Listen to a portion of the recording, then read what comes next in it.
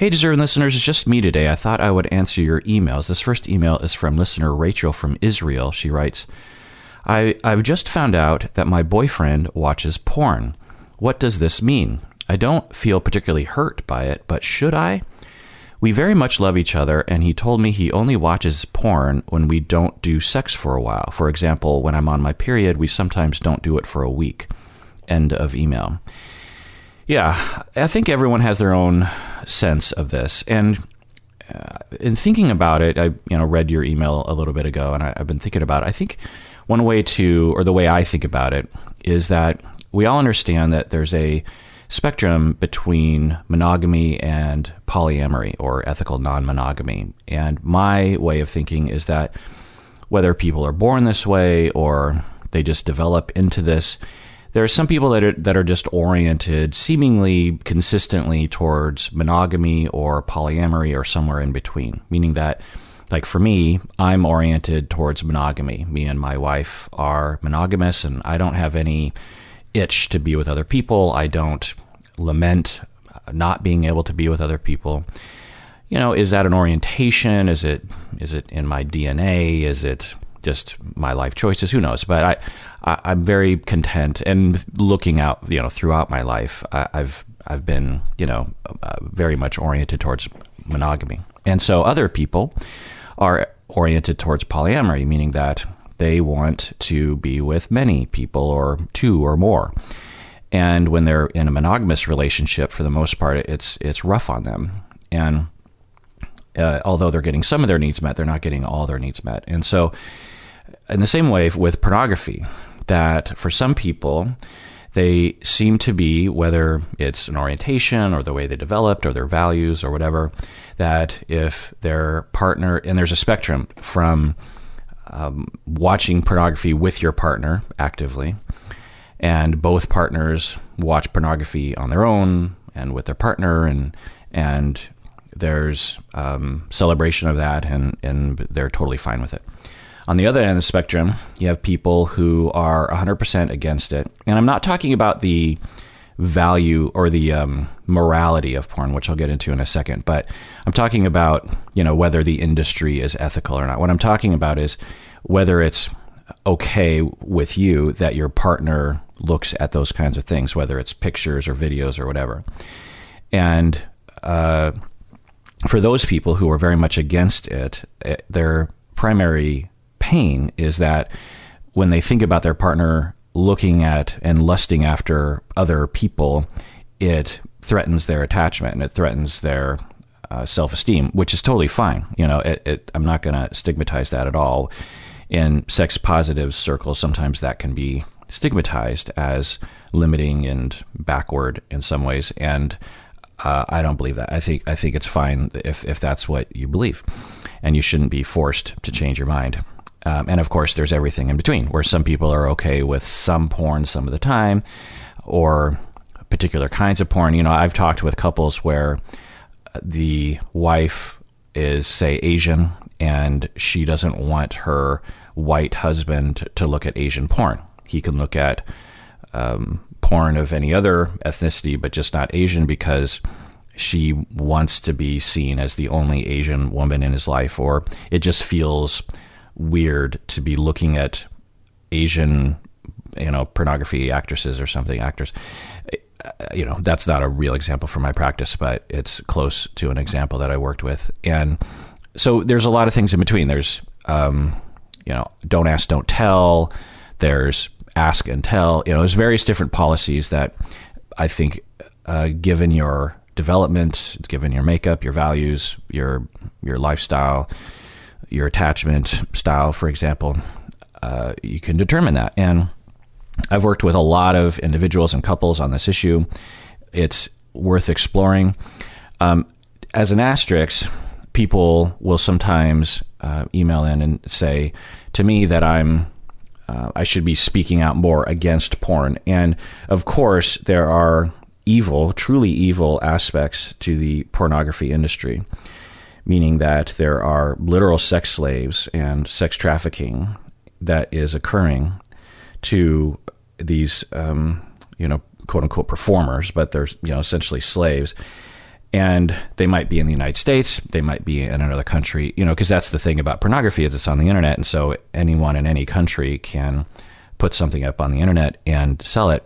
And there's a lot of money in it, particularly if you're in a developing country, because you can charge developed nations prices and make a lot of money relative to what you would get at a regular job in your community in a third world country.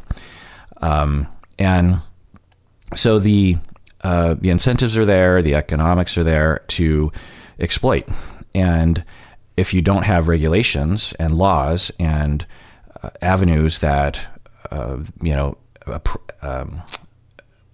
am I looking for? Exploited. If you don't have avenues for exploited individuals to seek justice and safety, then it perpetuates this harm to people, and that's absolutely happening. It's happening right now. I don't know the stats. It might even be increasing because pornography money is always increasing over time. So there's that. Absolutely. Having said that, there is plenty of pornography that is completely ethically made, meaning that everyone is doing it voluntarily.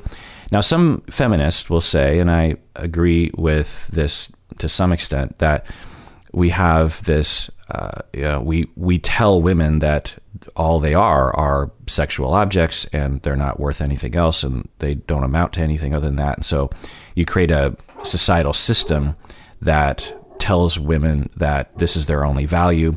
And by the way, you're also you're told that you're degrading yourself by doing that. So there's all these messages. Then, of course, you create this whole industry where men are paying to exploit women.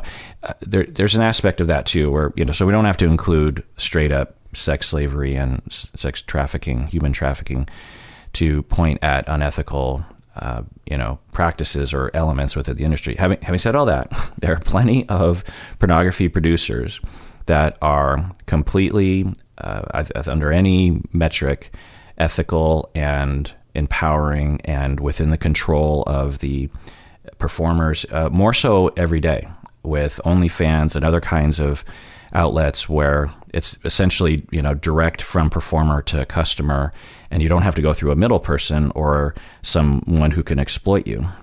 In some ways, it's like this podcast in a lot of ways. Like back in the day, I would have to sell this show to a radio, broadcaster, and they would take 99% of the income. They would tell me what I could say and what I couldn't say. Whereas I'm going direct to you. I'm recording this and I'm uploading it to the internet and you're downloading it. And there's a lot of pornography producers who are the same way, and they get to dictate their schedule. They get to dictate what they do. They get to dictate what their body does. And they take, 90% of the revenue or something.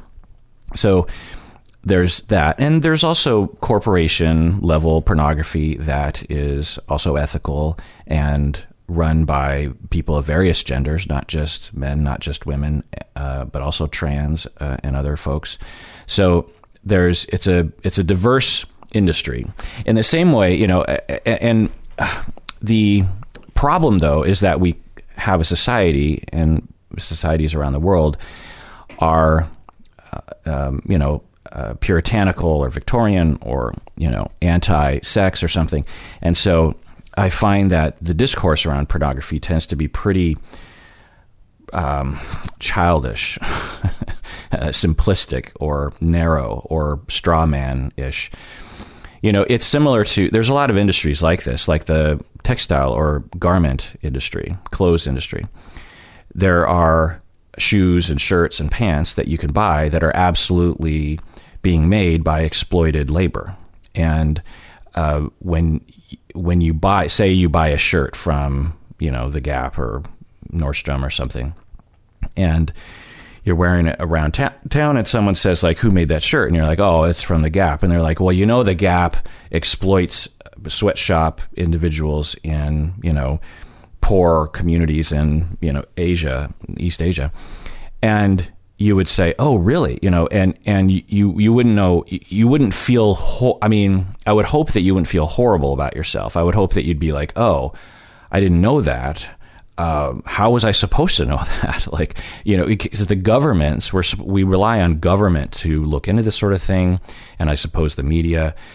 to inform the government and to have regulations around those things, where your government says we literally will not import garments that are made from exploited workers. We're just not going to do that. And so as consumers, we can't investigate every single thing that we buy. That's just not humanly possible in today's global market. So we have governments that do that for us. And pornography should be the same way. And we're heading in that direction. But because we have such a puritanical society and government, there's not a lot of discussion around labor rights and safety and non-exploitation. It's similar to sex work, right? It's just like it's this off the grid to some extent. Now, I know some people will say, no, pornography is definitely on the grid in the United States, and it very much can be. There's certainly a lot of it that is, but when you talk about the global market, then you're talking, very much off the grid to some extent. Anyway, so, but when it comes to pornography discussions, people will say you shouldn't consume pornography because of these incidents of exploitation, and you should just completely not consume any of it. As if it'd be the same thing to say, because there are exploitation of workers on garments and clothes, you should not buy any clothes ever. You should grow your own clothes, or only buy clothes from someone who, you physically saw growing the cotton and making the clothes down the street or something. And we all understand that doesn't make a lot of sense. And so we have to bring it out in the open. We have to start talking about it. We have to start advocating. We have to start putting laws and regulations on, the internet, essentially, and saying, like, unless this pornography is certified, then we're not gonna show it in the United States. And we have plenty of laws that address this sort of thing already. Like, for example, child pornography cannot be seen in the United States. It's illegal, and we could make non-certified, non-exploitative, or we could make non-certified, i.e. exploitative pornography illegal in the United States. But to blame the individual who is on good faith, probably consuming porn, hoping that it is non-exploitative, is there. Now, there's obviously pornography. Pornography is literally everything that is humanly possible, given human bodies and the human mind, is made under the umbrella of pornography. So when some people think about pornography, they think about a particular thing of pornography, and they'll say, well, what about that? What about this disgusting corner of pornography? And sure, there are questionable corners of pornography, but we don't want to paint the entire industry in that way. Research shows that pornography can have some good effects. One, it is pleasurable to people, just like any other entertainment. If people use it for masturbation purposes, there's a lot of health and psychological benefits to masturbation. There can be negative effects, for sure, like anything else. But there's that. It can help people to normalize certain fetishes that they have.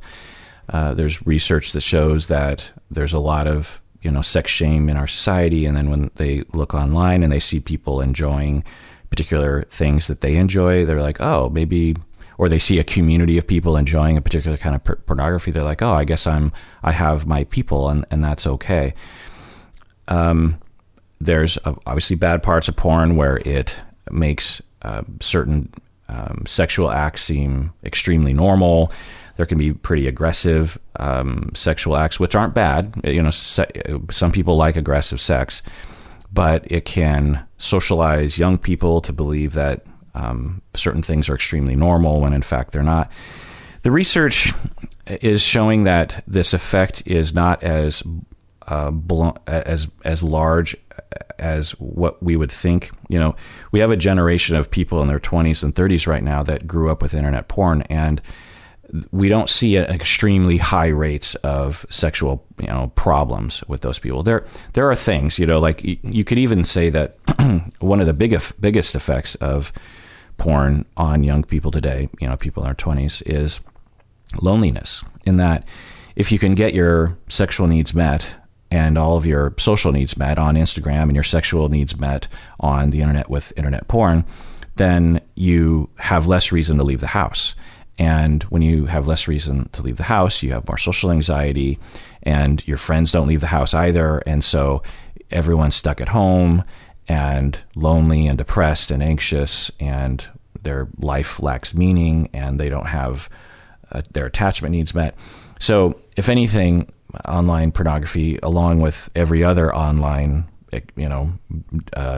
thing that's delivered to humans, absolutely seems to be contributing to the loneliness epidemic around the world, particularly in Western society, because, Western people have just a lot of internet. And, but yeah, obviously there are effects on, and there are, there's research that shows that young people have kind of a twisted view of sexuality. But what seems to be happening is that when these people who were socialized by porn actually start having sex, they kind of iron it out. It's like they might have this weird version, but when they actually start interfacing physically with other people, maybe there's some mistakes that are made early on, but as long as they're kind and exploratory, they eventually find satisfactory sexual lives that don't involve the twisted, distorted view that they internalized growing up. There's also, body shaming that can happen from the consumption of porn, because there are certain exaggerated body parts that will be more prevalent in pornography. Not always, but commonly, that can make people of all genders feel inadequate. And obviously, that's not okay. But that is a problem in all print media, in all photoshopped experiences, in movies. Just watch movies and just notice the strangeness of the actors, the how thin they are and how beautiful they are and how wonderful their hair looks all the time and their skin. And, so we have a problem in general in all visual media involving human bodies that will privilege others and oppress others. There's also a racism thing in pornography. You could point to that, but again, you could accuse Hollywood of the same thing. I'm not saying that we don't address it, but it's not like we need to single out pornography as this horrible thing. And what I find is that the puritanical Victorian attitudes they amp up all of the criticisms against porn times 10. Like, all the criticisms you hear against pornography are, or not all, but many are completely valid, but they get multiplied by 10 because people have basically a porn panic or a sex negative, or they just don't understand porn. They haven't used it themselves. They don't consume it themselves, and it grosses them out. And it's like, okay, don't yuck other people's yum. How about that kind of thing?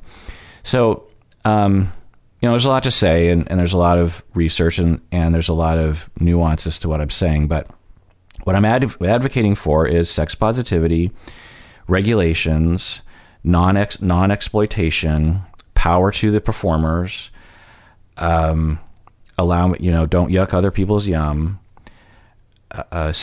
understanding that there are ethical pornography outlets that are ethically made and not necessarily the stereotypical pornography thing that you might sort of have in your mind if you're not a frequent consumer of pornography. So yeah, that's what I'm saying. All right. So getting to your email, listener Rachel from Israel, you said, just reading it again. I just found out that my boyfriend watches porn. What does it mean? I don't feel particularly hurt, but should I? Well, right. So getting back to what I was saying earlier in terms of there are people on various ends of the spectrum. And what I'll say about that spectrum is, for some people, they haven't really thought about it much, and they've sort of internalized a lot of messages from society, and their knee-jerk reaction to their partner looking at porn or themselves looking at porn isn't really necessarily what they themselves would believe if they took the time to explore. For example, you could grow up in a very fundamentalist family and have a lot of sex negativity and a lot of sort of extreme ideas about all sorts of things, and you get married and you're like completely anti-porn. But then you start to explore things, and I've worked with clients in this situation. You start to explore things, you start to explore general sex positivity, your own sexuality, what sex means to you, and you start to make some personal choices instead of following the indoctrination of your childhood and wherever you were at. And you land somewhere else.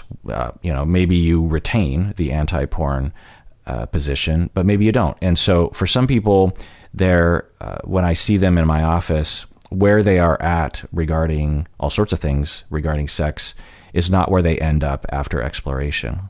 And, I allow people to, obviously land wherever they land. I'm not advocating for anything. Like I said earlier, if someone decides that they're anti-porn and we go on an exploration and they retain the anti-porn attitude, I'm 100% behind that. To me, it's all a matter of, did you land on a position from an informed and flexible place? Were you allowed to develop your own ideas about these sorts of things? Of course, that's a fuzzy idea because none of us really have our own ideas. It's all part of society. But, did you have options, and did you voluntarily, with information, with the correct information, make a determination? In the same way that, in my mind, some people are forced into monogamy, for example, when they are oriented towards polyamory. And so we want to allow people to explore that. If they end up landing, with exploration of polyamorous ideas and open relationship, non-monogamous ideas, they're still monogamous after that, then it's like, oh, okay. But you can't, just because someone is monogamous in today's society, you can't know if they're truly monogamous. Whereas if someone is polyamorous, in all likelihood, they absolutely are polyamorously oriented because they had to go against so many things in society. And in a similar way, if someone is anti-porn and they come from an anti-porn culture, you can't know if they're actually anti-porn. And by anti-porn, I mean, they don't want to consume it and they don't want their partner to consume it. We can't really know if that's their true attitude because that's such a common attitude in society, particularly in certain circles. And so we would want to help them explore. And if they still land in the same place at the end of that, then it's like, oh, okay, well, that's fine. But some people might just believing that because they've been brainwashed, essentially. So for you, Rachel, you're like, my boyfriend watches porn. What does it mean? So I think what you're saying there is that, does it mean that my boyfriend doesn't want to be with me? Not necessarily. It can, for sure, but not, statistically not likely. A lot of people, various genders, look at porn, and it doesn't mean anything in terms of their dedication to their current spouse. It can, but that wouldn't be my first assumption. It can. Sometimes, people will assume, oh, does that mean that I'm not a good lover in bed? No, it can mean that, but that wouldn't be my first assumption. What my first assumption would be is if Rachel came to me as a client, said, my boyfriend watches porn, I just found out, what do I do about it? I just just ask him, just say, what's going on? And as a larger question, let's talk openly about our sexuality and our sex. Are things going well for the two of us? Are there more things we want to do? Is porn a replacement, or is it just an adjunct? One of the things about masturbation, which pornography is often involved with, is that it's often seen as like a secondary or a lesser sexual experience. No, masturbation for some people is not only an equal to in-person sex, but maybe even superior in terms of the enjoyment that one gets out of it. And it's all okay. There's nothing wrong with being like, hey, I like masturbation more than having sex with my spouse.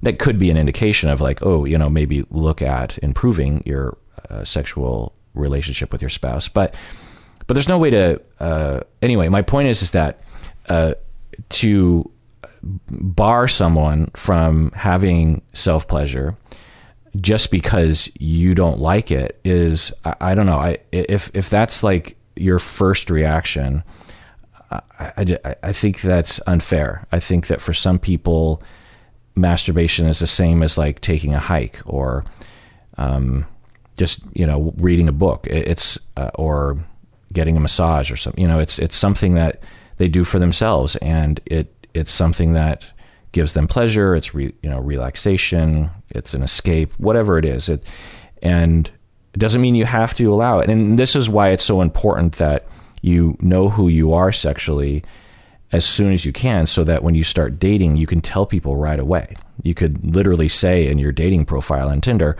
I don't want a partner who watches porn. These are the sorts of things you have to find out, in the same way that you don't, if you're, gay, you don't want to date a heterosexual person and vice versa, right? You want to find your people. You want to find people that are compatible with you. And so when it comes to pornography, it's one of those issues. You want to discover who you are, and then you got to find other, because, there are other people that don't watch porn and don't want to do that sort of thing. Whereas there are other people that do, but we live in such a sex shaming society that these issues won't come up for years. People will date, get married, have kids, and then 10 years in, it's like, oh, you watch porn? It was never discussed. Why? Because, we have a ridiculous society. And then you say, I don't feel particularly hurt by my boyfriend watching porn, but should I be hurt? No. I mean, if I'm guessing the fact that you're not hurt indicates that you're not at that end of the spectrum that is oriented anti-porn. And it's not just, again, porn. It's the act of thinking about your boyfriend looking at images of other people and getting turned on by it, or fantasizing about other people. Some people are okay with that, and some people aren't. There's a number of emails here about pornography that I'm going to read as well. But first, let's take a break. Lucky Land Casino, asking people, what's the weirdest place you've gotten lucky? Lucky? In line at the deli, I guess? Aha, in my dentist's office.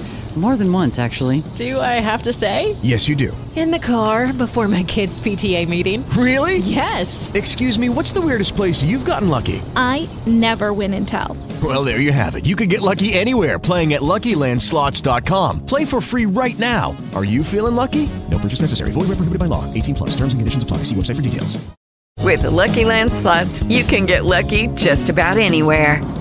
This is your captain speaking. We've got clear runway and the weather's fine, but we're just going to circle up here a while and get lucky. No, nothing like that. It's just these cash prizes add up quick. So I suggest you sit back, keep your tray table upright, and start getting lucky. Play for free at LuckyLandSlots.com. Are you feeling lucky? No purchase necessary. Void where prohibited by law. 18+ terms and conditions apply. See website for details. Lucky Land Casino, asking people, what's the weirdest place you've gotten lucky? Lucky? In line at the deli, I guess? Aha, in my dentist's office. More than once, actually. Do I have to say? Yes, you do. In the car before my kids' PTA meeting. Really? Yes. Excuse me, what's the weirdest place you've gotten lucky? I never win and tell. Well, there you have it. You can get lucky anywhere, playing at LuckyLandSlots.com. Play for free right now. Are you feeling lucky? No purchase necessary. Void where prohibited by law. 18+. Terms and conditions apply. See website for details. All right, we're back from the break. So I want to do an OPP, an old patron praise. These people became a patron in April of 2019 and have stayed patrons ever since. So not only did they become a patron, which is super cool, but they've stuck with us through thick and thin for almost 2 years. We have Adina from Great Britain, London. We have Elva from Georgia. We have Vanessa from God knows where. We have Rebecca from Australia. We have Hayden from Texas. We have Monica from California. We have Charlie from God knows where. We have Jonathan from Great Britain. Louise from Great Britain. Donna from Texas. Caroline from God knows where. Agata from Poland, I believe that is. We have Danny from God knows where. Eswat from God knows where. Svetlana from Toronto. We have Aneta from God knows where. Katarina from Sweden, I believe. Lydia from Sydney, Australia. So thank you all for becoming a patron in April of 2019 and staying patron this entire time. Staying patrons. And if you want to become a patron, you can do so now. And if you become a patron, become an annual patron, because that means that you'll stick around a lot longer. Anonymous listener wrote in and said, I'm interested in your opinion on pseudo-incest pornography. I know that the general fantasy has been around for a long time, but if anything, it has grown in popularity recently. Now, if you enter a mainstream porn site, most videos are titled Stepdaughter This or Stepsister This. Additionally, how could this affect the youth who have completely unregulated access to porn these days in terms of their own development? End of email. Right. So just a side note on children being exposed to pornography. There are various possible effects, but generally speaking, it's not something we want to expose children to. And it can be absolutely abusive. I've worked with clients who were exposed to porn by their parents, for example. Like I had a teenager who had a lot of problems because of various issues of mistreatment growing up. But one of the elements of mistreatment growing up was that the father would watch pornography and get drunk in the middle of the living room and just sit in a chair in front of the TV and just watch porn after porn after porn. God knows why he was doing that, and the kids were, 5 years old or something. And this can absolutely harm a child. It is a lot to take in as a child. It's very, some of it can be very graphic, and it alerts certain sexual realities to children that starts certain balls rolling in a very weird way that can cause problems later on. It's very much akin to sexual abuse to expose a child to sexuality and to be a victim of sexuality. We all know that has negative effects. And so we absolutely should be regulating it. And the problem is we just have this completely open internet. There's not, back in the day, there would be the adult movie section, and you had to physically go past a curtain. And today, trying to put up that curtain for children is really hard on the internet. I'm old enough to remember a time when it wasn't like automatically assumed that you would give a child a computer or a phone. In the 90s and even in the aughts, it was normal for parents to say, like, I don't, my kid doesn't have a cell phone. My kid doesn't have access to a computer. And so it was, you could really protect children from all the evil stuff that, pornography is not evil, but harmful things on the internet from children. But today, it's just, if a 8-year-old doesn't have a cell phone, it's some kind of like, it's treated like neglect. Like parents will call CPS or something, like, your child doesn't have an iPad? Like, what kind of monster are you? And I'm just like, how did that happen? How did, talk about marketing, right? Apple and Google, all these people, it's just like, it's like when they were trying to sell cigarettes to kids or something. Now, having an iPad for a kid or a phone for a kid, it's not harmful, but it can be. And so we, really have to think about that. But you were asking about incest pornography. I've given this a lot of thought over the years because when I first learned about this, I thought, well, that's a weird fetish, because like a foot fetish or, other kinds of fetishes, you're just like, yeah, whatever. It's not for me, but what are you going to do? But stepsister, because a lot of the stepsister or stepmom pornography is kind of a veiled incest, because if I understand it right, pure incest pornography is actually illegal or something, or unethical. Like, it's not shown in the United States, but you can get away with step.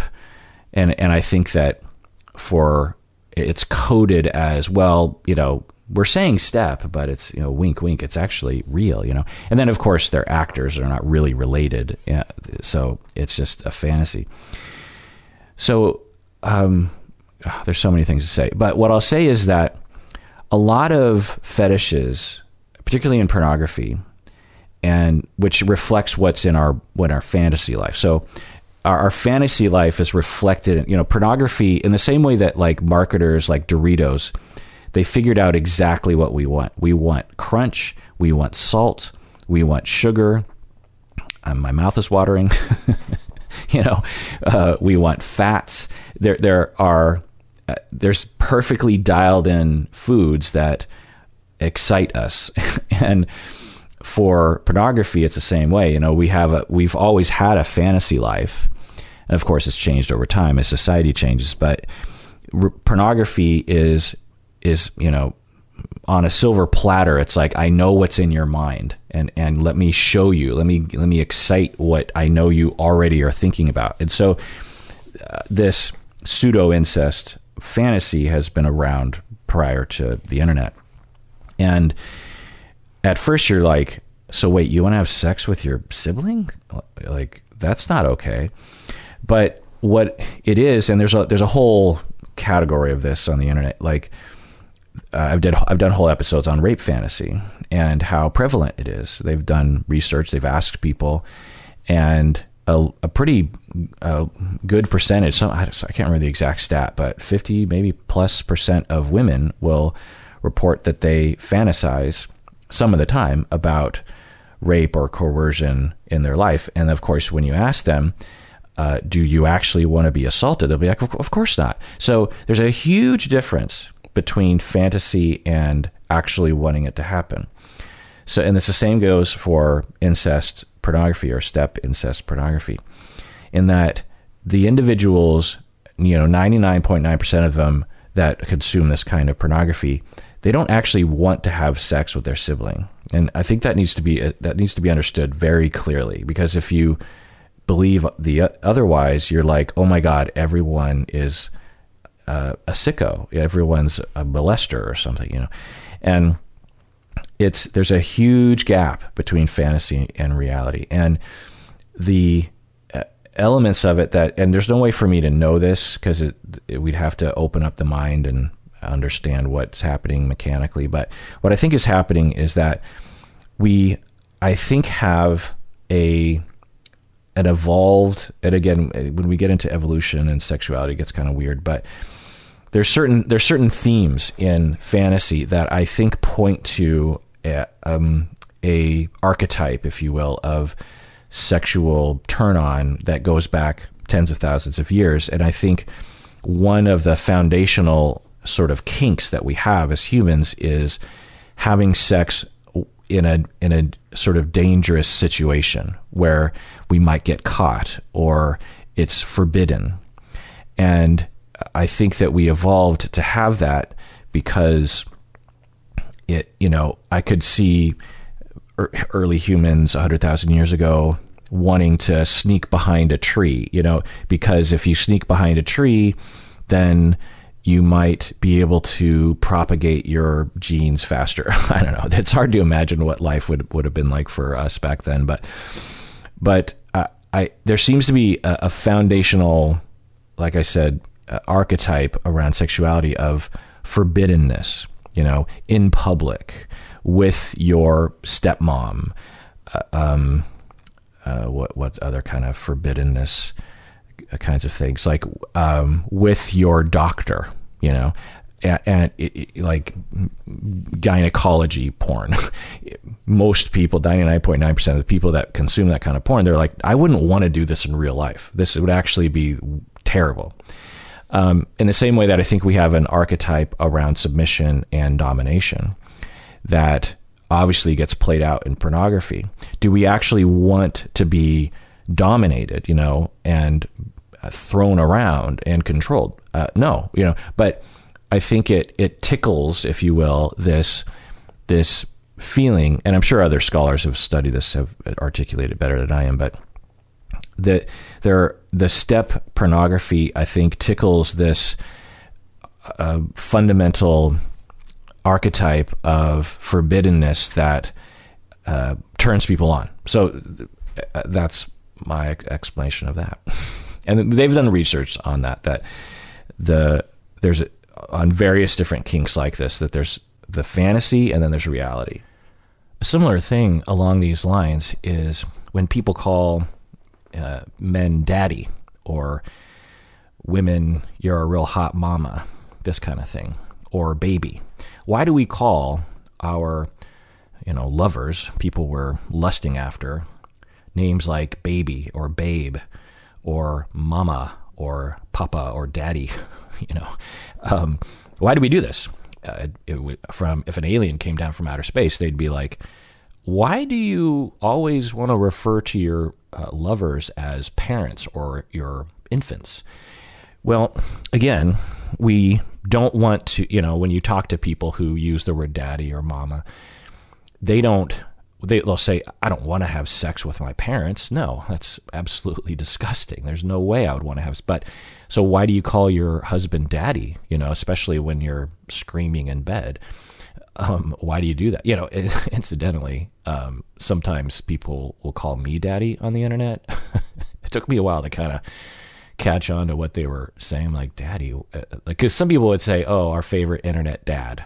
It's funny to get so old that people on the internet consider you your father. You're old when the internet thinks of you as a DILF. But anyway, but there are two different guys. Some of them is like, oh, he's he's like Mr. Rogers, he's like our dad, and a comforting, compassionate, caring father. But then, so when people start calling me daddy, I'm like, oh, are they referring to like a sort of Mr. Rogers kind of dad? But then, people would alert me, no, they're sexualizing you. So, why would we do that? People, I'm guessing, don't want to have sex with their father. Now, Freud would beg to differ, but the way that most people think about it, experts, including myself, is that it's not father, it's authority. We have these archetypes of authority over us, and dad was perhaps an authority over us. When we're children and we have a dad, he's large and in charge. He knows what to do. He bosses us around. He cares about us. And we apply those select elements, if you will, of fatherhood or motherhood to our lust matrix. So again, if you just look at real common vanilla behavior, you don't have to even look at kinky behavior. You'll see all sorts of, if you just took it verbatim, it's disgusting. But of course, our fantasy life is not verbatim and should not be taken as verbatim. Listener Diana from Florida says, my husband says he won't give up porn, and it hurts me to the core. My husband says he won't give up porn, and it hurts me to the core. Some people consider his behavior abusive. I think that his lack of empathy toward how I feel is indeed abusive. I just never know how bad my marriage is, and therefore I don't know if I should do something about it. If his porn habit is indeed abuse, then it makes me feel like I should get out of the relationship. But if it's not abuse, it makes me feel like I'm overreacting. Do you consider a spouse who watches porn an emotional abuser, and would the victim spouse be subject to PTSD? End of email. So there's a lot to unpack here, and I can't know, Diana, what is happening, because it could be abusive, right? You could have a partner who watches porn, and you're like, hey, that hurts me when you do that. And then he's like, screw you, I'm doing it anyway. I don't care about your feelings.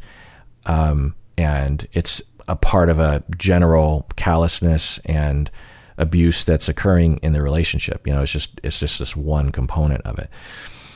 On the other hand, he might, I wouldn't be surprised if your communication around pornography has been strained and not very comfortable for the two of you. And so it's possible that as you discovered, I'm guessing you discovered him watching porn, and it bothered you. And then, because you might be oriented towards like that end of the spectrum that doesn't want pornography part of your and your spouse's life. And you went to him, and he was hurt, and he was shamed, and he, slinked away and said, stop bothering me. It's completely normal that I'm doing this. And, who knows what's happening, but we could imagine a situation where if we talked it out and there were a lot of other things happening in your relationship that were positive, we might find that, one, he might be able to adjust and he's not inflexible around pornography, or two, the way you're interpreting it is not necessarily who you really are.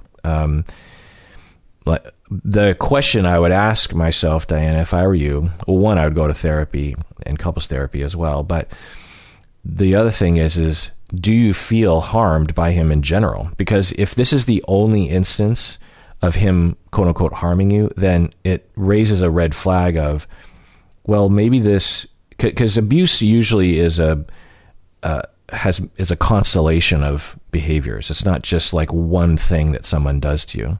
If he's a great guy and you have a great relationship and he listens to you and loves you and, is kind, and then you caught him watching porn and he refuses to stop and everyone is telling you that's abusive, like that doesn't really fit. And it could be, and I can't know that, but this notion that like, my husband looks at porn and won't stop, therefore I'm being traumatized, is not necessarily true. It could be, and you're saying, do you consider a spouse who watches porn an emotional abuser? No, clearly, in terms of what I've been saying. And by the way, pornography is often associated with men, but as our society changes and women are liberated from the shackles of sexism and misogyny, the shackles aren't completely off, of course, but as we start to chip away at it, we see rates of women looking at pornography increase. And we also see pornography oriented towards women increasing. And what does that mean exactly, oriented towards women? Because certainly there's a lot of overlap in terms of what appeals to various genders. But we used to believe that, like, and I remember for, the first 35 years of my life, people would say men are visually oriented, basically because men look at porn and they objectify women's bodies, and women are emotionally oriented. And this is just a ridiculous notion. Just like it doesn't bear out in the research. People can have various levels of orientation towards visual stimuli, emotional stimuli, mental stimuli. We all have all of it. It's just a matter of degree and style preference. So plenty of women are, in terms of whatever stereotype we have of men and pornography, leering at a pornographic image and masturbating. Plenty of women are exactly like that, and there's nothing wrong with it, right? So we have to get that out of our heads. But this idea that a spouse who watches porn is automatically an emotional abuser is ridiculous. And then, would the victim of a spouse be subject to PTSD? Well, yeah. I mean, if you're being abused, then you can develop PTSD, sure. All right, this next email is from anonymous patron. She writes, I was listening to an episode with you and Bob, and you mentioned how filming sex in real life would be very different from pornography. A quick Google search made me realize that is everyone else's opinion as well. I'm confused because this is not my experience at all. I'm a 19-year-old female who has had sex with 5 different people. The first one was twice a day in a long-term relationship where all my needs were met, except I can't orgasm, in the way that we fit well together kink-wise. I like light to moderate BDSM where I am submissive. I also feel tremendous guilt about having any sexual desires, and that is something I'm working on in therapy. Therefore, finding this information amplified my shame feelings by quite a lot. How is real life different from porn? End of email. Yeah, anonymous patron, I'm sorry that, we said that blanket statement. It's ridiculous.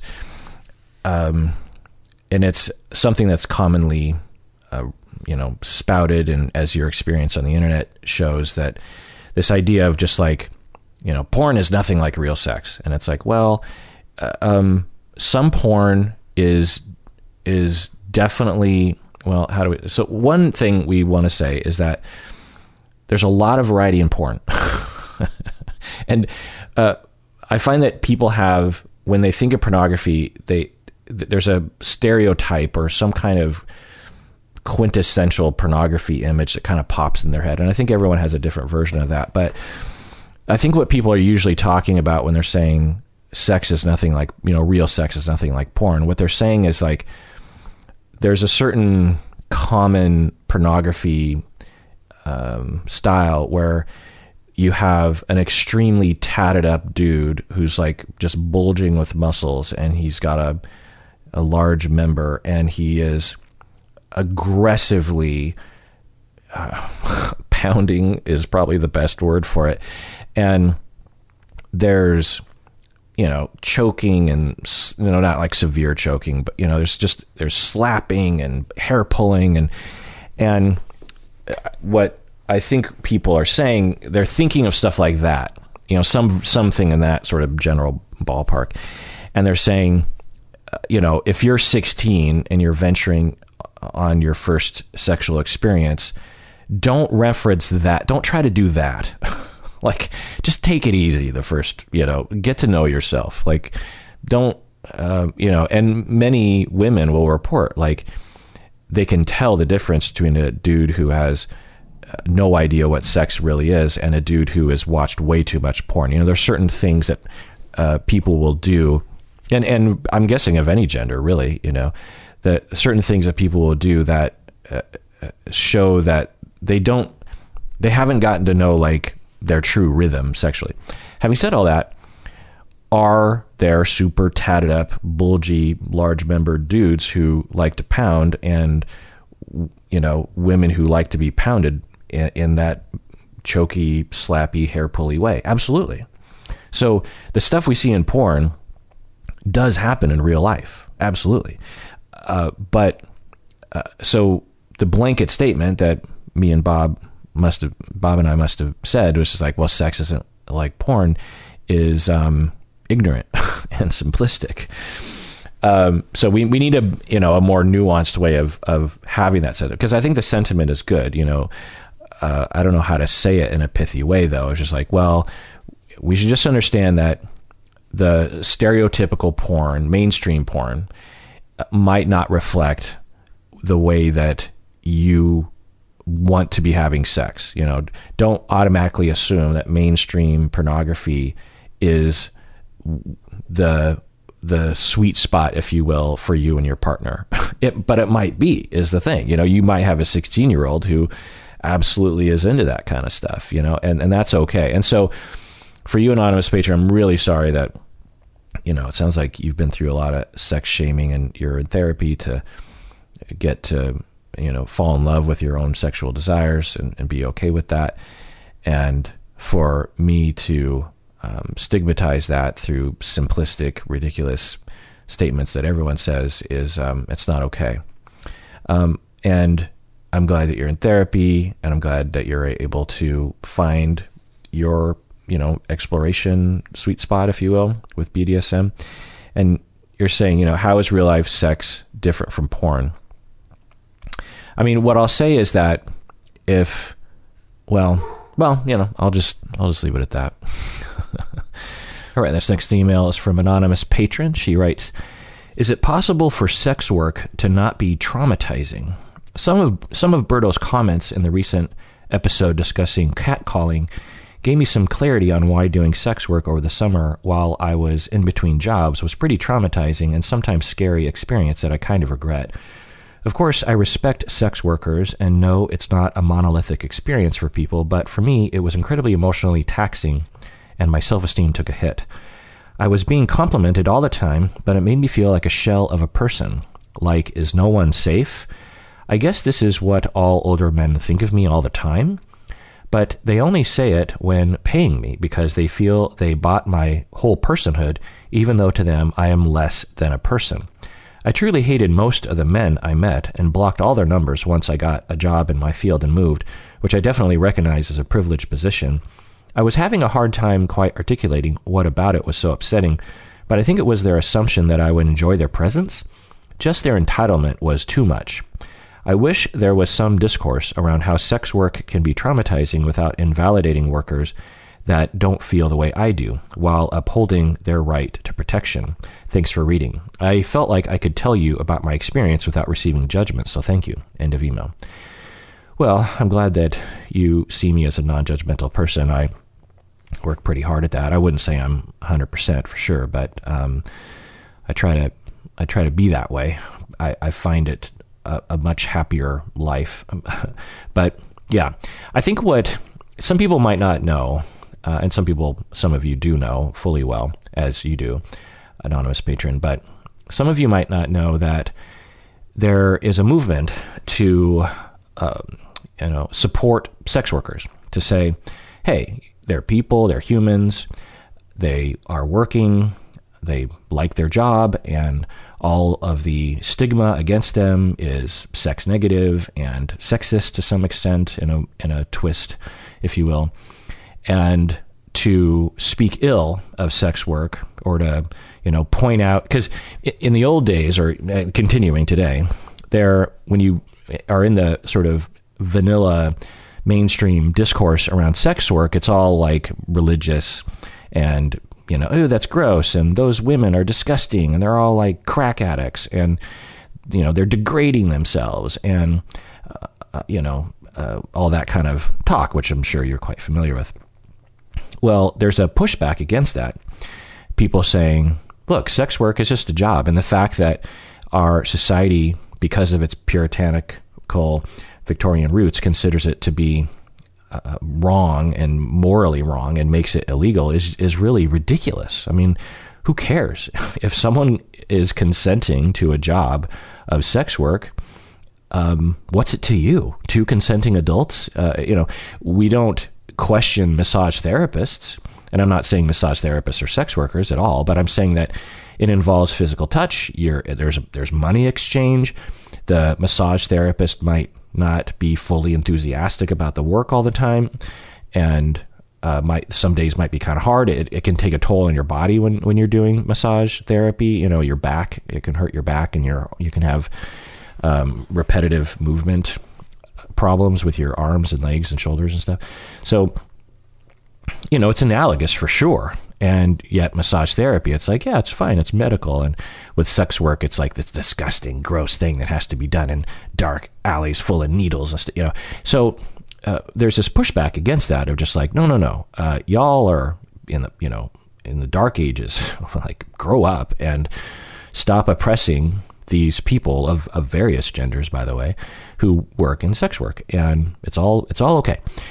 Well, then when you try, and as the anonymous patron is saying, not only was I a sex worker, but I support sex workers, and I'm, supportive of the movement to support sex workers and to legalize it and to bring it out of the shadows and push back against the religious right and all this stuff.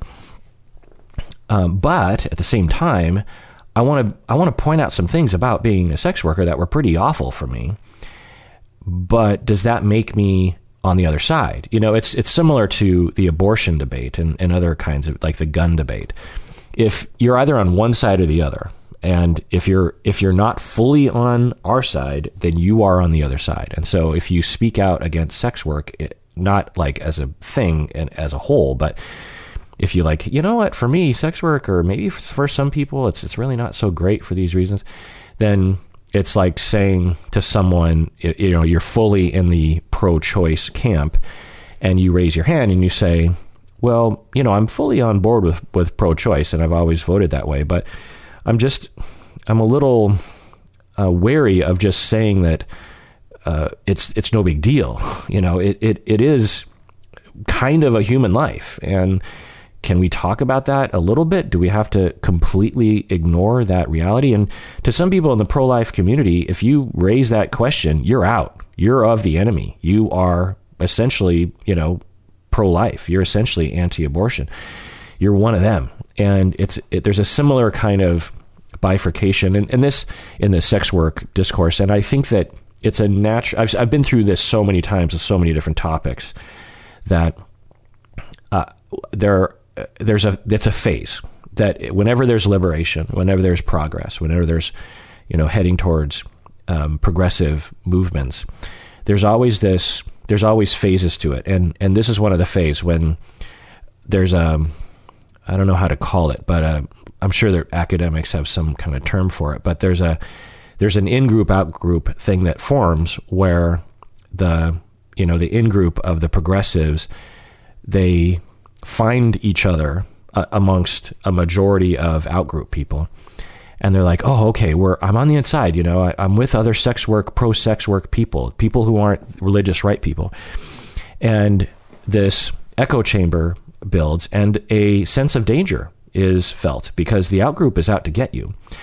And so if you do not toe the line, if you have any diverging attitudes of the mainstream of the in-group, then you're a threat, and it's scary. The nuances can only be tolerated when they feel safe. And if we want to eliminate kind of black and white thinking in a variety of topics in our society, whether it's race or sex or abortion or whatever, we need to first address the mainstream. If we push back on the puritanical Victorian people, then the sex worker in-group won't be so important for them to have these kind of black and white attitudes about these policies or, intolerance of nuance within their own in-group, because they're legitimately terrified of being dismantled by the majority and by the patriarchy. So, and this happens with like some pockets of Black Lives Matter, certainly, and other kinds of issues, gender issues. It happens, and I won't go into all the details, but I hope you get my meaning. So I think that for you, anonymous patron, you're just like, hey, I'm in the in-group. I'm pro sex work. I'm on the side. I'm advocating for those folks.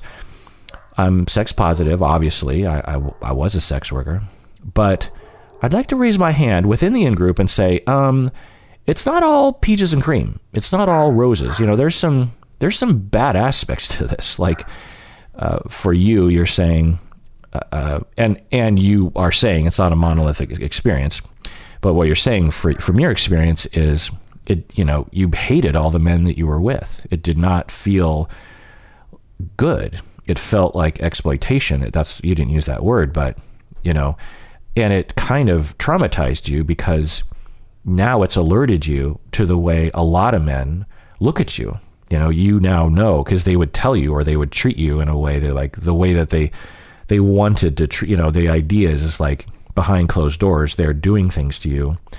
And you're like, oh, this is what you always wanted to do to me. I didn't want to do this to you, but this is how you see me.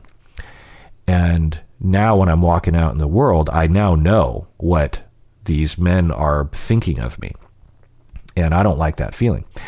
So, yeah. I could see that. Now, you're, again, careful to say it's not a monolithic experience, and I'm sure there are some sex workers who are listening right now that'll say, no, that's not, yeah, sure, some men are like that, but I'm okay with that.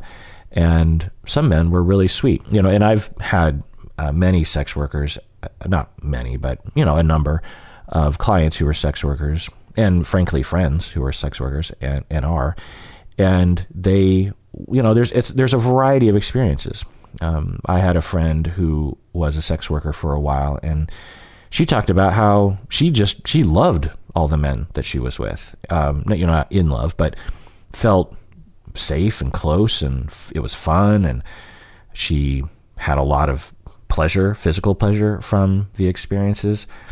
She made a lot of money. It was, a fun experience. And now, is that everyone's experience? No, but it just depends. It's pretty personal, and I imagine it's also kind of luck of the draw. Like the sort of clients that you have could affect your experience, obviously. In some pretty dramatic ways. Some clients will try to really harm you, and there are rare cases, but cases where that happens. So I think I'm addressing what you're saying. Is it possible for sex work? Your first question is it possible for sex work to not be traumatizing? Yeah, absolutely. There are plenty of people who, and when we talk about sex work, there's a lot of different things that can be in that category. We have sort of the classic, picture in our mind of the John and the hotel room, but there's a lot of different versions of it. There's, non-sexual sex work, meaning you just sort of cuddle and talk and cry together. There's online sex work where, you never actually are are in person with the individual. So, can it be not traumatizing? Yeah, absolutely. I don't know what the prevalence rate is, and I don't know how much of the trauma is a product of the fact that we, criminalize it and thus put it into the shadows and make, if you're a McDonald's worker and a customer comes in and punches you in the face, you can call the cops, and there are cameras and things in place. Or if your manager punches you in the face, there's HR, there's all sorts of institutions that you can reach out to that will support you. If you're in the shadows as a sex worker and you're forced to be in there, and something bad happens to you, what can you do? And if you're a victimizer, you know that sex workers are vulnerable because of that reason. And so that's a problem with the system. That's a problem with our society. That's a problem with our stupid government.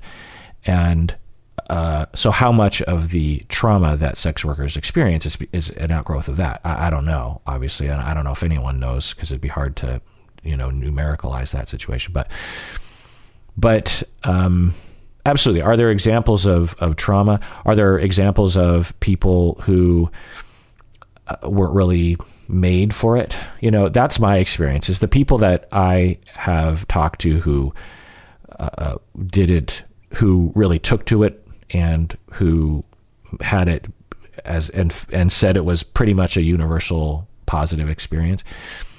They just seemed very, very suited for that kind of work.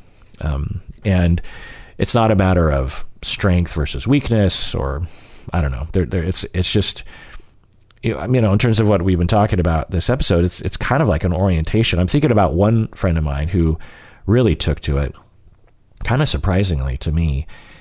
And when I think about her overall lifestyle just throughout her life, she, in a lot of ways, is, I don't know, impervious to the kinds of harm that can happen in situations like that. She sees it and she's like, yeah, whatever. It just kind of rolls up. She's just really above it all, if that's a way to put it, and excited about life. So I'm not saying that, anonymous patron, you don't have an excitement for life, or that you aren't tolerant or something, but the few people I can think of who had a really positive experience, I just think they just, or maybe it was just a compatibility thing. This sort of work obviously isn't for everyone. But yeah, let me know, anonymous patron, if I addressed your question. So at the end here, I'll just sort of tack on a couple other emails that were related to sexuality, but not porn. Anonymous patron says, what thoughts do you have on family members who strongly oppose a polyamorous life choice? After 15 years of marriage, my partner and I opened our marriage up. We put a great deal of thought into our decision. We sought therapy to help us process the experience and are so far happy with the outcome of being polyamorous. I expected some difficulties, but what I did not expect was how my family would react. They are otherwise progressive LGBTQ allies, and I was surprised by how negative and hurtful their comments have been. What hurts the most is the way they make it about our children. The assumption is that we are damaging them for our own selfish desires. However, we absolutely considered our children in the decision, and I do not see any evidence of them being negatively affected. I'd love to hear your thoughts on family reactions to this kind of life transition, opening a marriage, as well as our culture's overall reaction to it as well. End of email. Yeah. So, anonymous patron, polyamory rubs people wrong in so many ways that it's absolutely expected that people would have a negative reaction, not only family members, but also society. We have been so indoctrinated and brainwashed into monogamy is best and anything else is disgusting, particularly if you're a woman, by the way. And there's so many messages that are taught to us. It's in, there's so many movies about how, cheating is bad, or being with, multiple people is bad. You're a slut. And there are, you could argue that, what's her face's character on Sex and the City, like every single joke that she was a part of was playing with that idea. Anyway, my point is that, it's really, given the essentially desert regarding education for the public around this, it's inevitable that people are going to have a negative reaction. I did. When I first heard about polyamory, I was a clinician. I was like 10 years into my career, and I, started hearing more, because Seattle is kind of an epicenter for polyamory and kink-friendly, sex positivity. In fact, one of the very first, I've talked about this before, one of my very first episodes of the podcast back in 2008 was with Alina Gabosh, who she died not too long ago, tragically. Her loss in our community was deeply felt by a lot of people. She was the head of the Sex Positive Culture Center here in Seattle, that was an umbrella organization that supported all sorts of people, kink-friendly, BDSM, polyamorous. Also there was a sex club that we went to. Actually, it's a private sex club. She let us in, me, Berto, and Lita. And it's, anyway, point is that when I had her on the podcast in 2008, and you can still see this episode on YouTube, actually. I think it's broken up into a few parts, but you can see a young me interviewing her. And the way I'm asking questions, it's clear that I'm still not, I'm not on board with polyamory. Pretty quickly, working with her after that episode and working with a lot of poly couples after that, I became very much aware of polyamory and ethical non-monogamy. And, it took a long time for my paradigm to shift. So, and I was a therapist and, pretty open to it. And it took me a while. So it's just, when you go to your family, so because you went down a road and you made all the adjustments and changed your paradigm, and then you go to your family who is still stuck in that paradigm. And of course, what about the children? And, I recommend talking with your family, helping them, showing them books. There's The Ethical Slut, I think is that the book? Showing research that shows that it doesn't negatively affect children. There are plenty of kids who grow up in polyamorous families and are absolutely normally adjusted. Can a kid from a polyamorous family have issues? Sure. In the same way that a kid from a monogamous family can have issues. So, and it's the same, it's the same sort of gay panic that happened with gay people. There was always, I'm old enough, it sounds absurd in today's world, but in the 70s, 80s, 90s, it was like the idea of gay people was like, oh my God, are they just going to have sex with me all the time? It's like, no.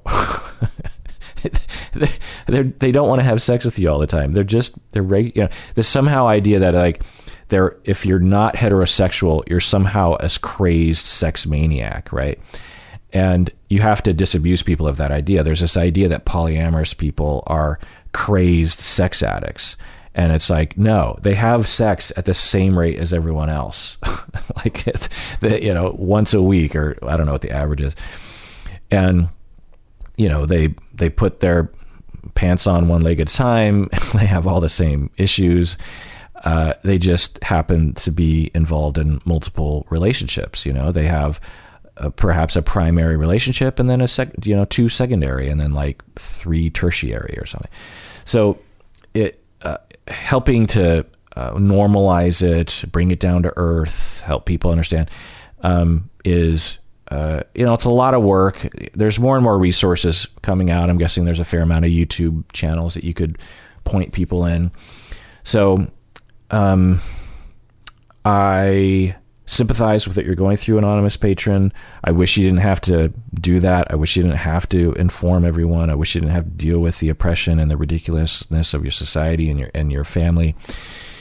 But that's just the way it's going to be until we change things. And I don't see a tremendous movement around this. I don't know if in my lifetime I'll see the same progression in our society as we did with gay people. I with gay people growing up, it was totally in the closet, and barely anyone supported gay marriage, to now a majority of Americans, including conservatives, supporting gay marriage, right? So will I see that same progression when it comes to polyamory? Somehow I doubt it. So because I think monogamy is even more fundamental to our society than heterosexuality. And I think that's borne out in the fact that we're still kind of in the dark ages in our society when it comes to attitudes about polyamory. So, and it messes with like our legal understanding of marriage. Because like, what if you allowed people to marry 10 people? What if you allowed, one person to marry 10 people and then all those 10 people are married to 10 people? Well, how do you figure out the heir? Who do you call when someone dies? It creates this chaos, legally speaking, that I think our society will have a really hard time adjusting to. So, and ideas about parenting, like for gay couples, it was an adjustment, but for many people, they could sort of go, well, there's still two parents, right? It's like there's two dads or two mommies. But what if you have like 3 mommies and 5 daddies and like 10 uncles who have sex with you know what I mean? Like it is a paradigm that's much, I think, more difficult for people to adjust to. I've made that adjustment. It's not impossible, but many people have. You have, anonymous patron, but I think it's harder for people. But we'll see. There's definitely more. When in the 90s, for polyamory was completely underground, and now it's pretty mainstream in certain circles, to the point where you can go on dating websites and you can click polyamory as one of your things, and that's been around for 15 years as far as I know. Mainstream dating sites will be like as far as I know. But yeah, last question here. Listener Drew from Victoria, British Columbia says, I'm wondering if you think it is helpful or hurtful to allow long distance partners to hook up with the other sex while they are away from you to meet their physical needs, or if it would be enough to just allow them to cuddle and perform other non-sexual acts that would give them the same feeling of warmth. End of email. So this is a polyamorous kind of question, listener Drew. What you're saying is, in a long distance relationship, you and your partner are lonely, and you don't have any physical warmth in your life, and you're like, well, maybe just allow some minor hookups with other people to get your needs met, while emotionally you're still dedicated to each other. This is absolutely a polyamorous question, and you have to ask yourself, the two of you, are you on the polyamory spectrum, or are you monogamously oriented? For the truly monogamously oriented, this would be intolerable. It would hurt too much to have their partner, or even themselves, quote unquote, taint their relationship with other involvements. But if you're, significantly on the spectrum, a third on the spectrum or halfway on the spectrum towards polyamory, then this could absolutely be a way for you to get your needs met. But you'd have to really know how you're oriented. And I found that, again, it's something, once you explore it and really allow yourself to be whoever you are, people land somewhere on that spectrum.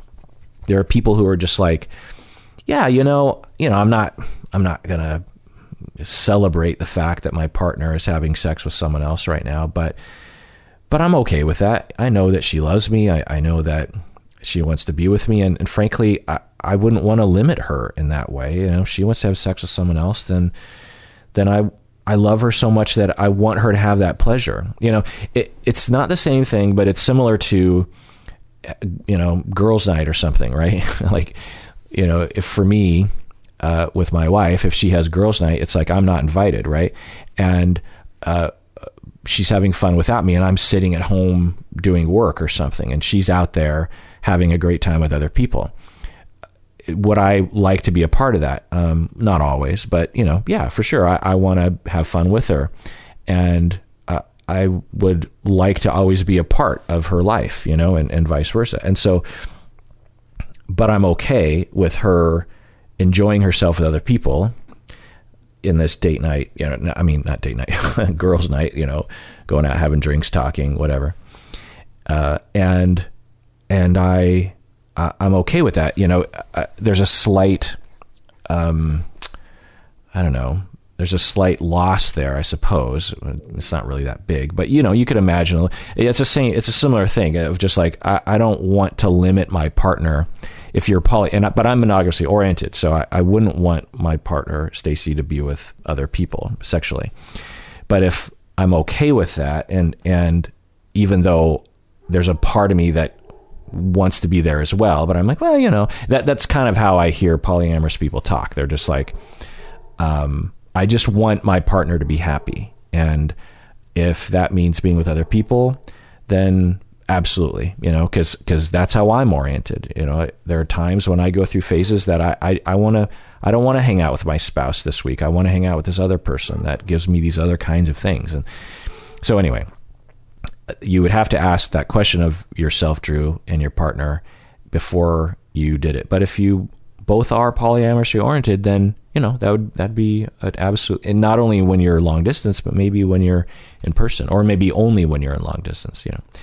And if you talk to mainstream people, they'll just be like, you can't do that. That's cheating. That's going to break up your relationship. And it can, but it also might not. For some people, to allow that flexibility actually allows the two people to stay together, because we all know that a lot of people cheat, right? And so imagine if the idea is that with a lot of the cheating, not all, but some of the cheating, it's a result of people polyamorous people being shoved into monogamous lifestyles. And so if we had more education and understanding of our polyamorous nature, one, you would hook up with other polyamorous people, and two, you would talk about it before you had sex with other people. So it's not cheating. You would work it out, and you would talk about protection and about what this means, and do you actually love me even though you're having sex with another person? There would be a much more rational adult approach to these kinds of issues. Anyway.